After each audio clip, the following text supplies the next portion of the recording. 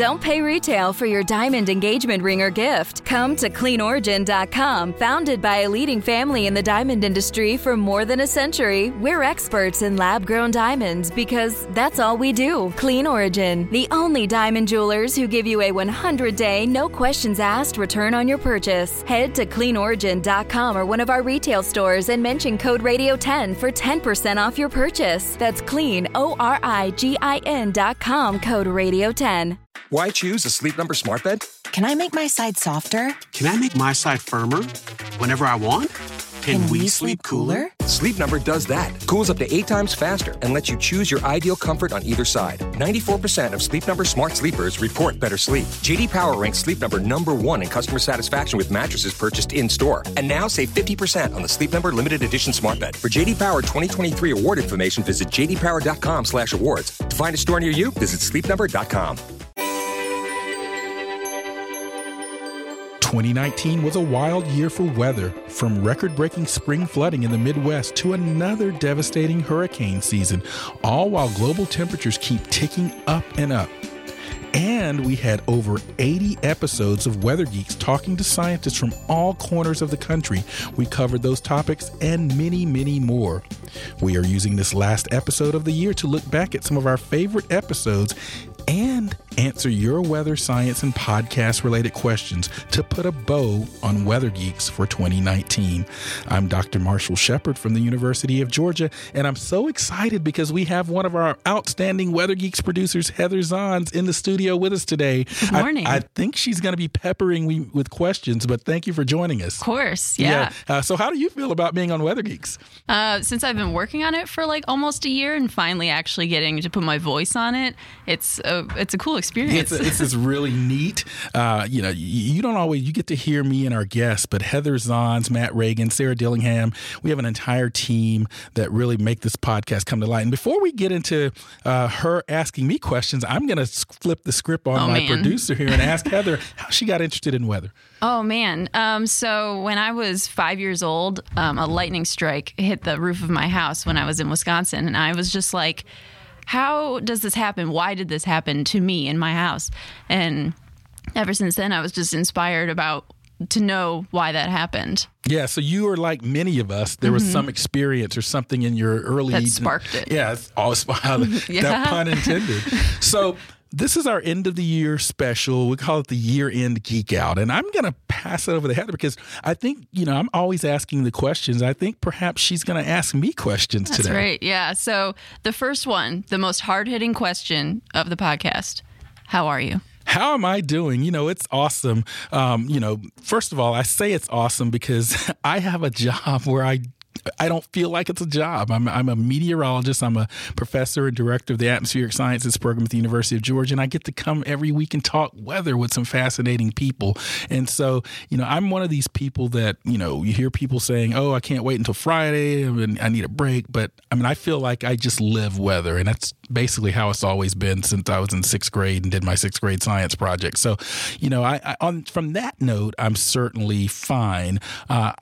Where I'm not fine, though, is seeing all the devastating hurricanes that we've seen in the last couple of years and some of the other things that we're seeing going on around the nation and perhaps even around the world. And I know we'll get into some of that later. Because as much as we geek out and love weather, and that's what we do on Weather Geeks, there's some real serious aspects of it as well. Yeah. When we named the podcast title Year-End Geek Out, I was kind of like, we can talk about all the exciting things in weather, but then we have to realize, Hurricane Dorian happened this year. Absolutely. And, the Midwest flooding happened this year. Right. Wildfires in California, various things. So, and that's one of the things when we talk about weather, and there's a lot of popularity of weather in social media, and you see sometimes even excitement about weather, and that's natural because it's just a fascinating science.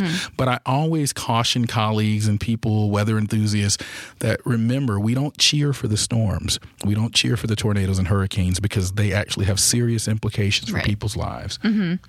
Okay, I'll get to our first real question. What was it like being the president of the American Meteorological Society? The American Meteorological Society, or AMS, many people that listen to this podcast may not be as familiar with the broad aspects of what the AMS is, but they may see AMS by their favorite TV meteorologist name when they watch the news. It is the largest professional society in the United States dealing with weather. And interestingly enough, I got a call from the executive director saying, you've been nominated to run for president. Now, again, this is a historic organization, the largest organization in our field here in the U.S. And I'm, at the time, this relatively young scientist, and I'm running against this very established professor and dean at the University of Oklahoma, my good friend and colleague, John Snow, who I respect and consider a mentor. And I said, well, I don't think I'll run. And then I decided to go and run. And I said, that's okay, I'll run because I'm going to lose the election anyhow.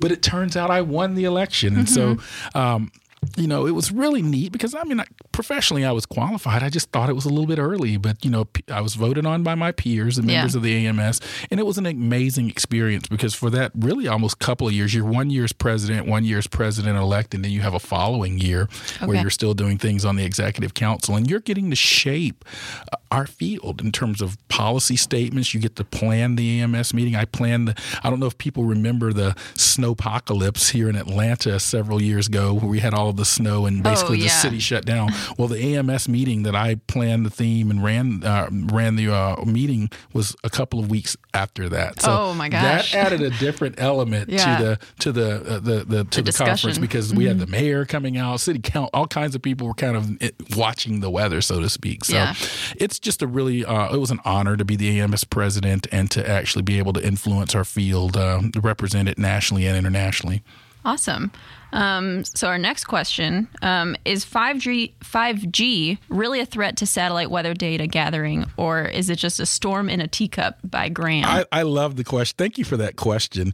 5G. We are all on our phones. We rely on our phones, and we want fastest coverage possible. So one of the things that we started to notice is that the frequencies, and again, when we talk about weather satellites and we talk about telecommunications, we're talking about frequencies. They're all a part of something called the electromagnetic spectrum. And one of the things that we noticed is that the frequencies that 5G would be operating at or that have been allocated are very close to one of the frequency bands that many of our satellites use that are measuring water vapor. Now, let's geek out for a second. Water vapor is a very important constituent in our atmosphere, both for weather and climate. One of the things that we do is we take measurements of things like water vapor from satellites, and then we assimilate or put that into the weather models, the Euro model, the American model. And that helps us to paint a picture of where water vapor is concentrated, where there's a lack of water vapor, how it's evolving in time. And so that helps us to improve prediction of things like hurricanes or bomb storms, what we call bomb cyclones, or even atmospheric or like flood rivers events. Or flood events. Absolutely. You're a meteorologist. You know that precipitable water is a very strong signal of where we might have floods. So the way I have described this to help people understand, because all of us aren't satellite meteorologists, I just taught a course in it this semester at the University of Georgia. Imagine if you were sitting on a high altitude balloon and you're looking down at the city of Atlanta or city of Denver and you're looking for your son. And your son is wearing a blue shirt and everyone else is wearing a yellow shirt. You could probably find your son pretty easily. But if your son all of a sudden puts on a yellow shirt, he kind of blends in. And it's sort of hard. And so that's what's going on with the 5G. The 5G signal will cause the water vapor signal that we get from the satellites to sort of get masked out or lost because there's so much 5G coverage. And so that's why we're concerned. NASA, NOAA, and many others have been concerned about this. But there are efforts going on with the telecommunications industry and some of our agencies to find a compromise. And that's all we want. We want 5G. I love 5G. But we just don't want it to interfere and set us back decades with our weather forecast accuracy. And I think that this discussion really started after Hurricane Michael, because they were like, we were going to put 5G like towers and things in these places that were affected. And everyone's like, yeah, woo, let's do it. And then they were like, wait, this might actually cause a little bit of issues. You can't just like go throwing these towers down places. Like you have to know the implications of what you're doing. Yeah, absolutely. It's just a matter of having a conversation. I think the telecommunications industry was starting to say, oh, those meteorologists, they don't want. That's not pessimistic. That's not what's going on at all. Just have a conversation because it's one of these things that there probably is a solution here. Just have the conversation. Just don't ram this down our throat without thinking about it because there are other implications. So this next question from Blue Collins, they said, are storms going to continue to amplify while also being slow moving? Yeah, and I'm suspecting that they're talking about hurricanes since they mentioned slow moving. So let's talk about that because this could be also from like a Hurricane Dorian perspective in terms of like storm surge and wind, or also like a Florence where it was the flooding rains on the coast of Carolina. That is correct. And I was going to mention Dorian because in 2019, one of the most significant weather makers of the year was Hurricane Dorian. And as a meteorologist, one thing that stunned me is just how long Dorian sat over the Bahamas. Yeah. I mean, you saw it, Heather. Sat there, the storm surge, the rain, the wind. Yeah. I mean, I was really concerned about the human outcome of that storm. But we've seen it also with Hurricane Florence, as you mentioned, and Hurricane Harvey before that.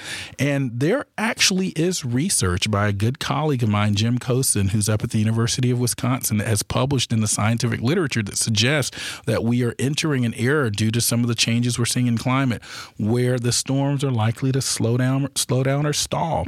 That has serious implications because we already know that what's the most dangerous aspect of a hurricane? Is the water. It's the water. And so if we are now parking these storms at coastlines like we saw with Dorian or Harvey, we also are parking them in an area where we're going to see more rain, a sustained storm surge. So that really concerns me, and there's scientific literature suggests that we may see it happening more frequently. Yeah, in the television aspect, like here at the Weather Channel, it's like we get so scared when these storms slow down because then we're afraid of what happens when it moves off, because then we get the visuals of like the Harvey flooding, like people walking down the streets of Houston like waist deep, and we just can't fathom like that this imagery is real. Right. And same with Dorian, like when it finally moved away from the Grand Bahama Island, and we were like, oh no, like we don't want to see what's going to happen. I mean, I literally my heart and my stomach had a pit in it because I knew what we were going to see. And I have friends. I went to Florida State University, so there are a lot of friends that I have from the university that were from the Bahamas, and I was talking to them, and I knew I was hearing the personal stories of what their family was enduring. Yeah. So next, we'll shift gears a little bit to a podcast question. Have you ever endured a technical difficulty when creating the podcast, like a power failure or getting disconnected?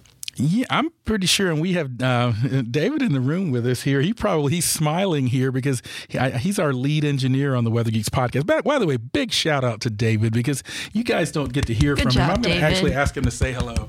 Hello. Tell us a little bit. Yeah, I mean, we do have some technical difficulties, but most of the time, 9% of the time, it runs smoothly. So it's, of course, Dr. Shepard, he's a great talent. So, we trudge on even if we have technical difficulties. So. And I agree with that, but I'm not going to sit here and take all of that credit. We have an excellent staff of engineers here and production crew, and they make things seamless. But there are a couple of times where we have trouble getting people on the phone. I think we had one incident where we had a guest all lined up in Colorado, but the studio was locked, and so he couldn't get in the studio, and so we had to reschedule the podcast. A lot of times we have the podcast guests right here in the room with us at the Weather Channel in the studio. Other times we're calling. So that's really kind of the evolution of the Weather Channel and the Weather Geeks podcast from the television show to the longer format podcast. Yeah. One story I want to share was our normal show booker, Josh, was out of town. And so Sarah and I were taking the reins on booking people, and Dr. Uccellini was coming up, and we did all the work and got the studio lined up, and we called the studio the day before, and they were like, we just had a huge virus attack. Like, we have to call you back. And we're like, oh no, we went through all the work planning, and now the studio is falling apart. We were just freaking out because we were like, oh no. And by the way, Dr. Louis Uccellini, who will be a guest on, or you may have heard him on Weather Geeks before, and we'll have him on again, is the head of the National Weather Service. So when she says they just had a major virus attack, that was on the National Weather Service. Yeah. Worried about letting someone else pick out the perfect avocado for your perfect impress them on the third date guacamole? Well, good thing Instacart shoppers are as picky as you are. They find ripe avocados like it's their guac on the line. They are milk expiration date detectives. They bag eggs like the 12 precious pieces of cargo they are. So let Instacart shoppers overthink your groceries so that you can overthink what you'll wear on that third date. Download the Instacart app today to get free delivery on your first 3 orders, while supplies last. Minimum $10 per order. Additional terms apply. And welcome back to the Weather Geeks podcast. I'm Dr. Marshall Shepard from the University of Georgia, and I'm speaking with Weather Geeks producer Heather Zahns. This is our year-end Geek Out, and we're taking your questions. Thank you all for submitting those questions through our various social media platforms on Twitter and Facebook. And if you don't follow us on Twitter or like us on Facebook, hurry up and do that, because we're going to continue to geek out. The Geek Out's just beginning for 2020. So Heather, back to you. So this message or this question is from Braden. What are your college recommendations for aspiring meteorologists? And I'm going to assume that Florida State University is about to come out of your mouth. Well, you know, University of Georgia is also a good option these days well. But I certainly did all three of my degrees, bachelor's, master's, and PhD at Florida State University, which has a great program. By the way, where'd you go? Oh, University of Miami. You were Miami. Mm-hmm. Well, that just lowered the mood here, given that I'm a Florida State alum. No, but yeah, let me give you some advice. I'm the director of a major atmospheric sciences program, so that's a question that I get often from people that know what I do, but also just young students. One thing I would recommend, particularly if you're interested in studying meteorology, even though we love to sort of look at the wonders of hurricanes and storms and flood events, meteorology is a very quantitative science. It's based on physics, thermodynamics, dynamics. Yeah, it's not easy. It's actually been rated as one of the toughest majors on a college campus because of all the math and physics that you have to take, thermodynamics, fluid dynamics, because the atmosphere is a fluid. And so we're trying to understand this fluid with heat being injected on this rotating planet with boundary conditions. So it's a lot of math. So my point in that is to be sure you're comfortable with math and physics, because there is a lot of it before you get to all the cool stuff. And even when you get to the cool stuff, you still have some very quantitative classes. The other thing that I would say is to don't just focus on the science. Develop communication skills, speaking, writing, and also skills related to GIS and sociology, psychology, because the field of meteorology is changing. And so you need a broader skill set than just knowing the meteorological theory. That's right. And so what would you add to that? Because if a lot of meteorologists or a lot of people who aren't in meteorology, they assume that meteorology is only the people who are on TV. Right. Or the National Weather Service. And they're only 8% of meteorologists are broadcast meteorologists. So it's a lot of people just assume that that's what you have to do, like to go on air. And that's, as you just said, that's not true. There are a lot of meteorology careers outside of that. So you should... when you go to college and you're studying meteorology and there's things that you like and you find your niche, then don't be afraid to pursue that, because there could be a way that you can do meteorology while doing that. Like there's insurance companies that need a meteorologist, like Delta, there are airplanes or airports that need meteorologists. There's a lot of different ways. One of my former students is Emily Wilson. Shout out to Emily. She's a meteorologist at Delta. Okay. And I would also say this: there are a lot of jobs that will take advantage of what you learn in a meteorology degree program that may not be obvious to people too. Environmental consultants. If you develop GIS skills, working in environmental groups for federal government or state government. So keep your options open. When I first went to college, everybody that came into the program wanted to be a TV meteorologist or work for the National Weather Service.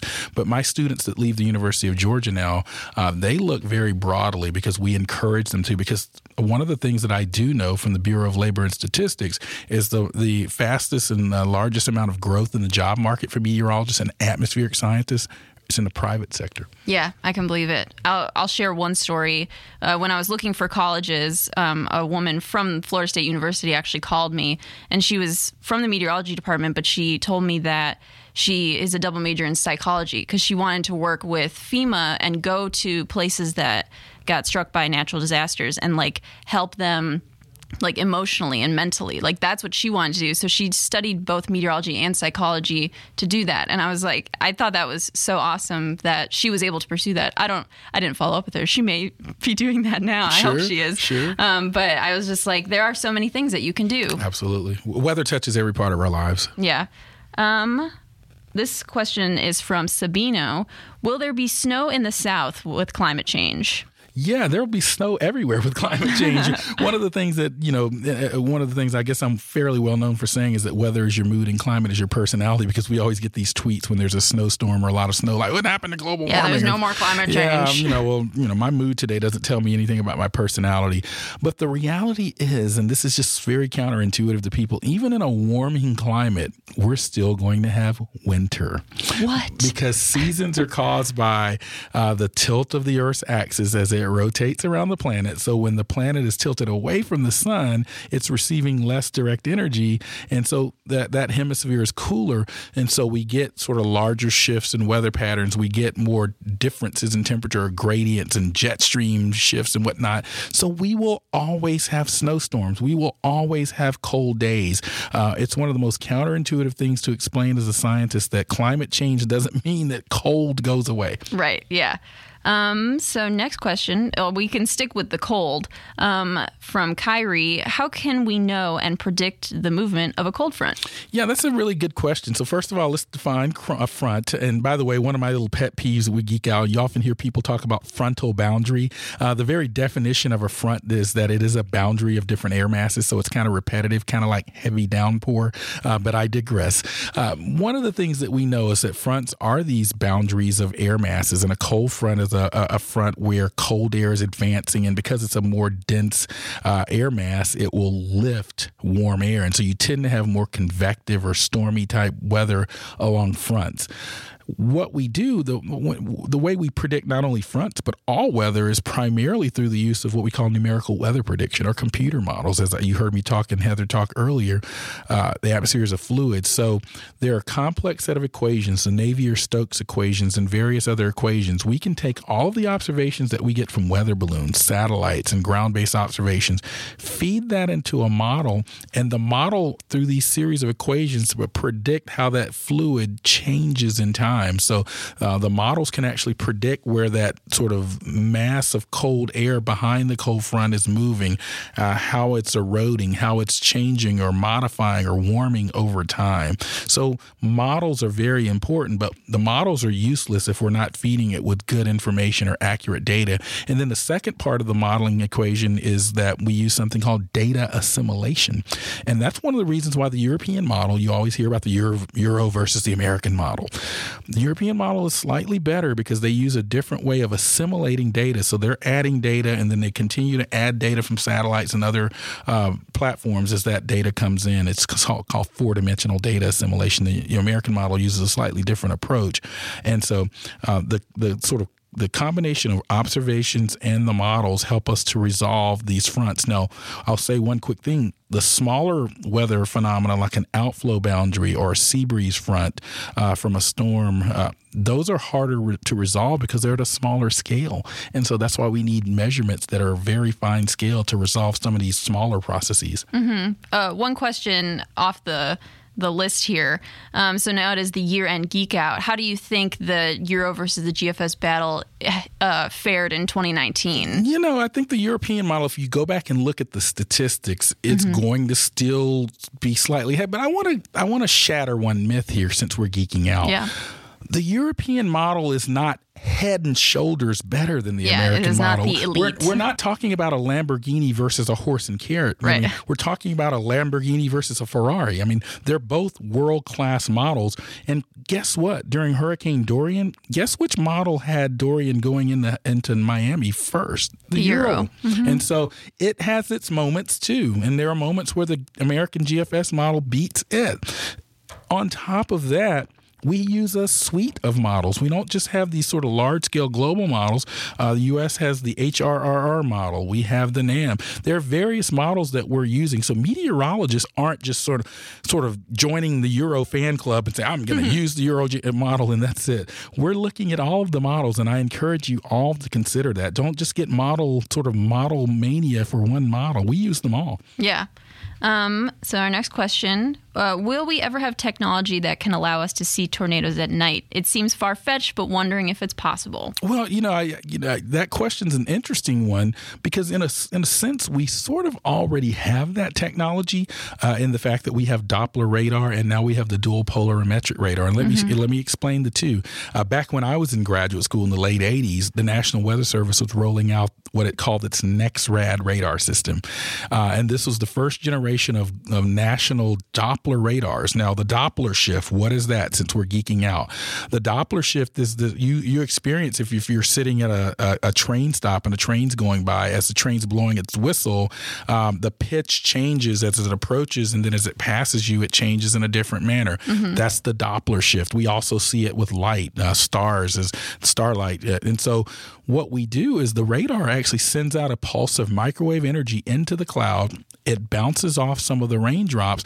And if the raindrops are moving towards or away from the radar, the frequency is shifted some. And so we can detect that shift back at the radar and determine motion. And so that's how we can see the motion in the clouds. But dual polarimetric radar allows us to do something interesting. It's sending out a microwave wave in different polarizations. This is getting a little technical here, but vertically and horizontally oriented waves. And so as it interacts with the raindrops or even ice crystals, it sends back a different signal. And so one of the things I'm getting to with that is that we can now see something called the debris ball because of something in that dual polarization radar called correlation coefficient and some of the other things that it has. So we can actually see what we think is the tornado. We're not seeing the tornado as much as we're seeing the debris being lofted in the tornado that has backscattered, returned to the radar. And so even when we're getting tornado warnings today, many of them are being warned because of the Doppler circulation that it sees. So it may actually be what we call the mesocyclone in the supercell storm. So I think we already have that technology, but who knows what's to come in the next 20 to 30 years. That's what's so fascinating about our science. We'll shift gears to a wintry question from John Eric. I lived in upstate New York for 10 years. We moved to Rhode Island 2 years ago. My question is, why does it snow less here than in upstate New York? I miss the lake effect snow. Is it because of the ocean? Well, John, you may be a budding meteorologist if you aren't a meteorologist, because I think you really answered your own question. When you're in upstate New York, that's really the lake effect snow belt, if you will. I know our former winter weather expert here at the Weather Channel, Tom Niziol, he came from that area. He became an expert because he lived in the snow belt. You know, what happens with lake effect snow is because of certain fetches. When I mean fetch, I mean the direction of the wind as it blows over those Great Lakes. If the Great Lakes are not frozen yet, the fetch of wind over that lake can cause the air to converge or come together, and that will cause rising motion. And it also is lifting moisture, and these are the ingredients you need for those snow squalls that you get. And so there are places downwind of the lakes that can receive feet of snow in a matter of, a few, minutes to hours in some cases. And so as you get closer to the coast, as you sort of suspected, the ocean waters are a bit warmer. We all experience this. My kids want to go swimming in May as soon as our pool in our neighborhood opens. When I say the water's still cold, right? Because it has a specific heat or heat capacity. Well, the opposite happens, as we're coming out of summer, the water's still warmer. And so it can help moderate temperatures. And we also have the Gulf Stream. That's right. It's off the coast of the U.S., eastern U.S. So that helps to moderate things. So you might see a little bit different. But when you get those big nor'easters, you're definitely going to get some snow on the coast as well. But oftentimes that snow is further inland. Next question from Sierra B. What got Dr. Shepard into weather? That's a good question. I think I'm going to answer that one after the break. Okay, picture this. It's Friday afternoon when a thought hits you. I can spend another weekend doing the same old whatever, or I can hop into my all-new Hyundai Santa Fe and hit the road. With available H-Track all-wheel drive and 3-row seating, my whole family can head deep into the wild. Conquer the weekend in the all-new Hyundai Santa Fe. Visit HyundaiUSA.com or call 562-314-4603 for more details. Hyundai, there's joy in every journey. And we are back on the Weather Geeks podcast, geeking out with Weather Geeks producer and meteorologist Heather Zahns. And we're taking your questions. And I believe the question that we had before the break was what got me interested in the weather. Mm-hmm. This is going to sound crazy, but a honeybee. Okay, not what I was expecting. Where is he going with that one? Well, when I was about five in fifth grade, I should say, a young kid, I wanted to be an entomologist. I wanted to study insects. And so I used to catch honeybees in the yard all the time and put them in these little jars and just watch them for hours. I just did. One stung me. Oh, no. And I found out after I almost died that I was highly allergic to honeybees. And so sixth grade science project was coming around and I needed to do a science project. I was going to do one on bees, but I said, well, I need a plan B because I'm allergic to honeybee stings. And so I found weather, and I built weather instruments from things around the house. And my science project was, can a sixth grader predict the weather? I won the science fair, kept moving on through the ranks, did very well. And I was bitten at that point by the weather bug, pun intended, I guess. And you know, even at that point, I knew that I did not want to be a forecaster. I did not want to be on TV. I was more interested in the how and why. So even as a middle school age kid, I started researching what programs have good meteorology programs. I was from Georgia. At that time, there was no undergraduate program at Georgia Tech or the University of Georgia like there are now, but Florida State University was fairly close, and it was a really good program. And so that's how it all began. Nice. Our next question... and you can take this however you want. What is your favorite hurricane of all time? Wow. Yeah. So as we were talking about at the intro of the show, I mean, hurricanes kill people and they change people's lives. And so I never cheer for a hurricane, or I never kind of sit there and hope it intensifies. I always want them to weaken. But, you know, I think the hurricane that really stays with me a bit is Hurricane Andrew. Mm-hmm. Hurricane Andrew devastated much of South Florida, but the reason Andrew has such a, I guess, special sort of part of my life is for my master's thesis. You heard me talk about those NEXRAD radars. I actually, with my PhD advisor at Florida State, we had some of the first ever available Doppler radar data, and we had data from Melbourne, Florida. And so I helped develop some of the algorithms that track hurricanes using radar for a part of my master's thesis. And so Hurricane Andrew was a storm that we really focused on. And so I knew that storm in and out from just a research perspective, mm-hmm. because it was a part of my master's thesis. So I think Andrew is the one that comes to mind. But I do have to say, though, Hurricane Harvey is one that also rings very true to me in terms of recent times, because it illustrates something about hurricanes that I've talked about for years, which is don't get too focused on the category.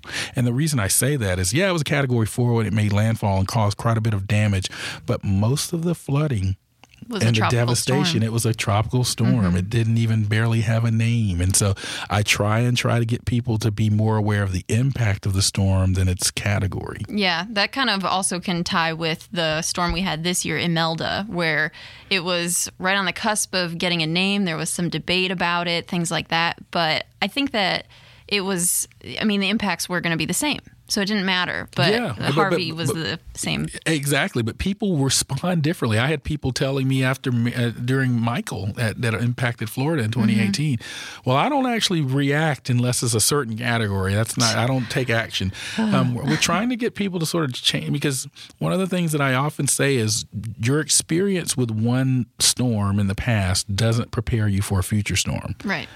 They're all different. Mm-hmm. And so that's something that if you're listening to this podcast right now, please be aware of that. And by the way, one other thing, people that are listening to the podcast in Louisiana right now may remember a storm from 2016 that flooded Baton Rouge.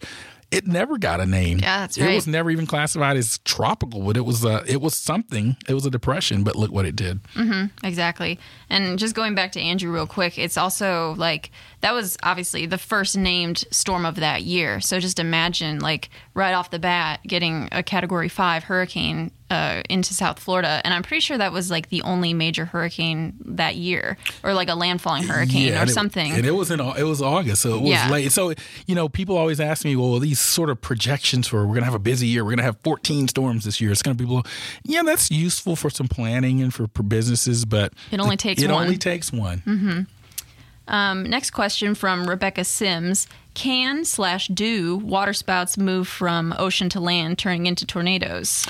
They do. We see occurrences of this often where waterspouts do come on land. What are the things I want to say about waterspouts? I mean, if you Google waterspouts or put in YouTube waterspouts, you see all kinds of people on boats. Oh, look at that cute little waterspout, or getting so up close to it, or driving their boats up to it, or don't do that. No. These things can be dangerous. They're tornadoes. They are. And I've seen cases where they have moved on land and just completely destroyed tents and people that are just kind of hanging out on the beach. So take those things seriously. I've never seen a tornado that didn't have some element of danger to it just because it may be an EF0 or EF1. Take any tornado seriously. They're all dangerous. Yeah. I remember last year during the California wildfires, there was a fire-nado that spun up, and it was actually rated like an EF3, I think, because of the damage that it caused. Like, tornadoes can form anywhere. They may form by different processes, but they're still a tornado, and they do a lot of damage. Yeah, that's a great point. That I'll again, this is the ultimate geek out here. I'm geeking out Dr. Marshall Shepard, University of Georgia, with Weather Channel and Weather Geeks producer Heather Zahns. To geek out on that for a second, many of the sort of mega tornadoes that we see in Tornado Alley, or even in what we call Dixie Alley now, are spawned from large supercell storms. Supercell thunderstorms are storms that have a rotating updraft called a mesocyclone. So those are sort of what people generally think about when we think about tornadoes. But many of these waterspouts and even tornadoes that happen in places like Florida, they spin up in a different way. They don't necessarily come from a mesocyclone and a supercell. They actually may be generated from interactions that are happening at the surface and then get stretched upward. And so you've got sort of this whole angular momentum and sort of an ice skater. So there are different types of tornadoes. So just be aware of that. This question from Caitlin: how and why did you start the Weather Geeks podcast? So that's an interesting question. So first of all, let's give a little history of Weather Geeks. Shout out to Mike Chesterfield and Matt Sitkowski and Chris Warren and Stephen Nesledge. These were some of the people that were there at the beginning of the Weather Geeks. I get a cryptic email from Dr. Matt Sitkowski inviting me to lunch one day, and of me being me, I don't turn down a free lunch. So we met at Cheesecake Factory here in the Atlanta area, and they had drawn up this idea over drinks and dinner one night for a talk show about weather. And they said, you are the former president of the AMS. A lot of people know you. You sort of have a broad knowledge of weather. Would you host it? And I kind of like what that AMS president offered. I kind of thought about it a little bit, and I was like, yeah, this could be interesting. So we're going to have you as the sort of expert host, and we're going to have Chris Warren kind of drive the ship, so to speak, and we'll have guests come in. Well, we did one or two shows, and even in the back of my mind, I'm saying, yeah, this isn't gonna work. But we ended up doing over 100 episodes of the show, about 4-year run. It gained a following, and I think the Weather Channel just decided, that with the shifting demographics of how people consume information now, we wanted a longer format. With the Weather Geeks podcast, we have 40 minutes or so. With the Weather Geeks TV show, it was a 30-minute show, but in reality, it was about 17 minutes by the time you had the commercials. So we can reach a different demographic, a broader demographic, and we can go much deeper with this format. So I guess about a year or so ago, we transitioned it to a podcast, and we're going strong. We got some exciting new people on the team, like yourself and Sarah Dillingham and Matt Reagan. And so I just love what's happening with the podcast, and I love what you all are doing with it, particularly with the social media presence. Yeah. We've really tried to champion it in terms of just how people consume a podcast, because it's obviously a lot different than a TV show, but it's also weird for all of us producers because we all work in TV. Yes. So now we all had to learn how people consume podcasts, how to make a podcast, and do all this stuff. So it's been a real learning experience too, like learning about the weather and then also learning about that. And absolutely. and from a professional development standpoint, you guys have new skill sets too. Right. This is one of our last questions. What is the best weather book for an up-and-coming meteorologist? Well, I could be biased and say Dr. Fred's Weather Watch by Fred Bortz and Marshall Shepard, but that book really is targeted more at younger kids. I'd say elementary age kids. One of my favorite books for weather for an up and coming sort of broad consumption, not textbook, is still the weather book. Okay. It's by Jack Williams. It's actually issued by the American Meteorological Society. A previous version that I read was issued by the USA Today. It was called the USA Today Weather Book. But a couple of years ago, the American Meteorological Society and I believe Jack Williams worked together to produce a different version. So that's still one of my favorite sort of public consumption weather books as well. My good friend Dennis Mercerow, who's a fellow colleague of mine that writes for Forbes magazine, also has a really interesting weather book out there too. I don't remember the name of it. I think it's called the Extreme Weather Book, but it's something along those lines, but the name is Dennis Mercerow. It's actually a really interesting book as well. Now, if you want a more of a textbooky type sort of intro text that we might use in an introductory weather text at the University of Georgia, Florida State, there are a couple that come to mind. There's an introductory textbook by my good colleague John Knox and Steve Ackerman that I find useful, and also Understanding Weather by Aguado and Burt. Those are the authors as well. So, but then the classic that many of us learned from, sort of an introductory textbook, is a book, an Introduction to Atmospheric Sciences by Wallace and Hobbs. Yeah, I have that one still. That's a classic book. And there are many different versions. There is a modern version of it now. So, and by the way, I mentioned the term atmospheric sciences. If you see that term, that's a broad catch-all term for meteorology, climate science, and the like. So many programs now aren't meteorology departments. They're atmospheric science. My program at the University of Georgia is an atmospheric sciences program, or you may have an earth, ocean, and atmospheric sciences program. So if you're going off or you have a kid that's interested, don't just look for meteorology programs. They actually have different names now. Mm-hmm. Well, those are all the questions that we have. Is there anything that you want to just put a bow on 2019? Yeah, 2019, was some ways a very typical weather year, but in some ways we saw the extremes and anomalies that always catch us off guard during a given year. We continue to see the DNA of climate change in many of our weather events, whether it be some of the extreme heat waves that we were seeing around the world, to some of the extreme rain events, and even rapid intensification and stalling that we saw in hurricanes.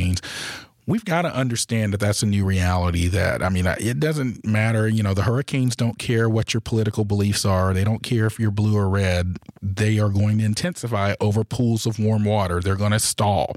And so hopefully we can kind of get beyond that and sort of understand the realities of that situation. I also hope that we'll continue in 2020 to make progress. I know we're going to be talking at some point to National Weather Service Director Louis Icciolini, see where we're going with the development of the new models in the American model. New technology is rapidly coming aboard on Weather Geeks. We've talked about mesonetworks and four-dimensional mesonetworks involving drones. We've talked to companies like Climacell that are using micro weather, using networks of cell phones. So in 2020, I'm excited to see where the field of weather is going to continue to take us, and I'm excited to see how Weather Geeks is going to cover it. That's right. And so with that, Heather, thank you for joining us. Thank you. On the Weather Geeks podcast. You were awesome, by the way. Thanks. Hopefully we'll have you back. And again, thank you all for joining us this year on the Weather Geeks podcast. You're great. We couldn't do this without you. Continue to follow us in our platforms. But guess what? Before we get out of here, we have the Geek of the Week.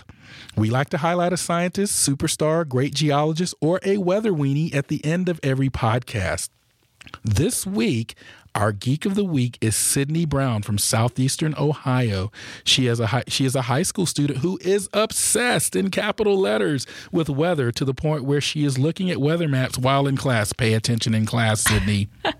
Her dream job is to eventually become a hurricane hunter. Someday we will be interviewing you on Weather Geek, Sydney. I know it.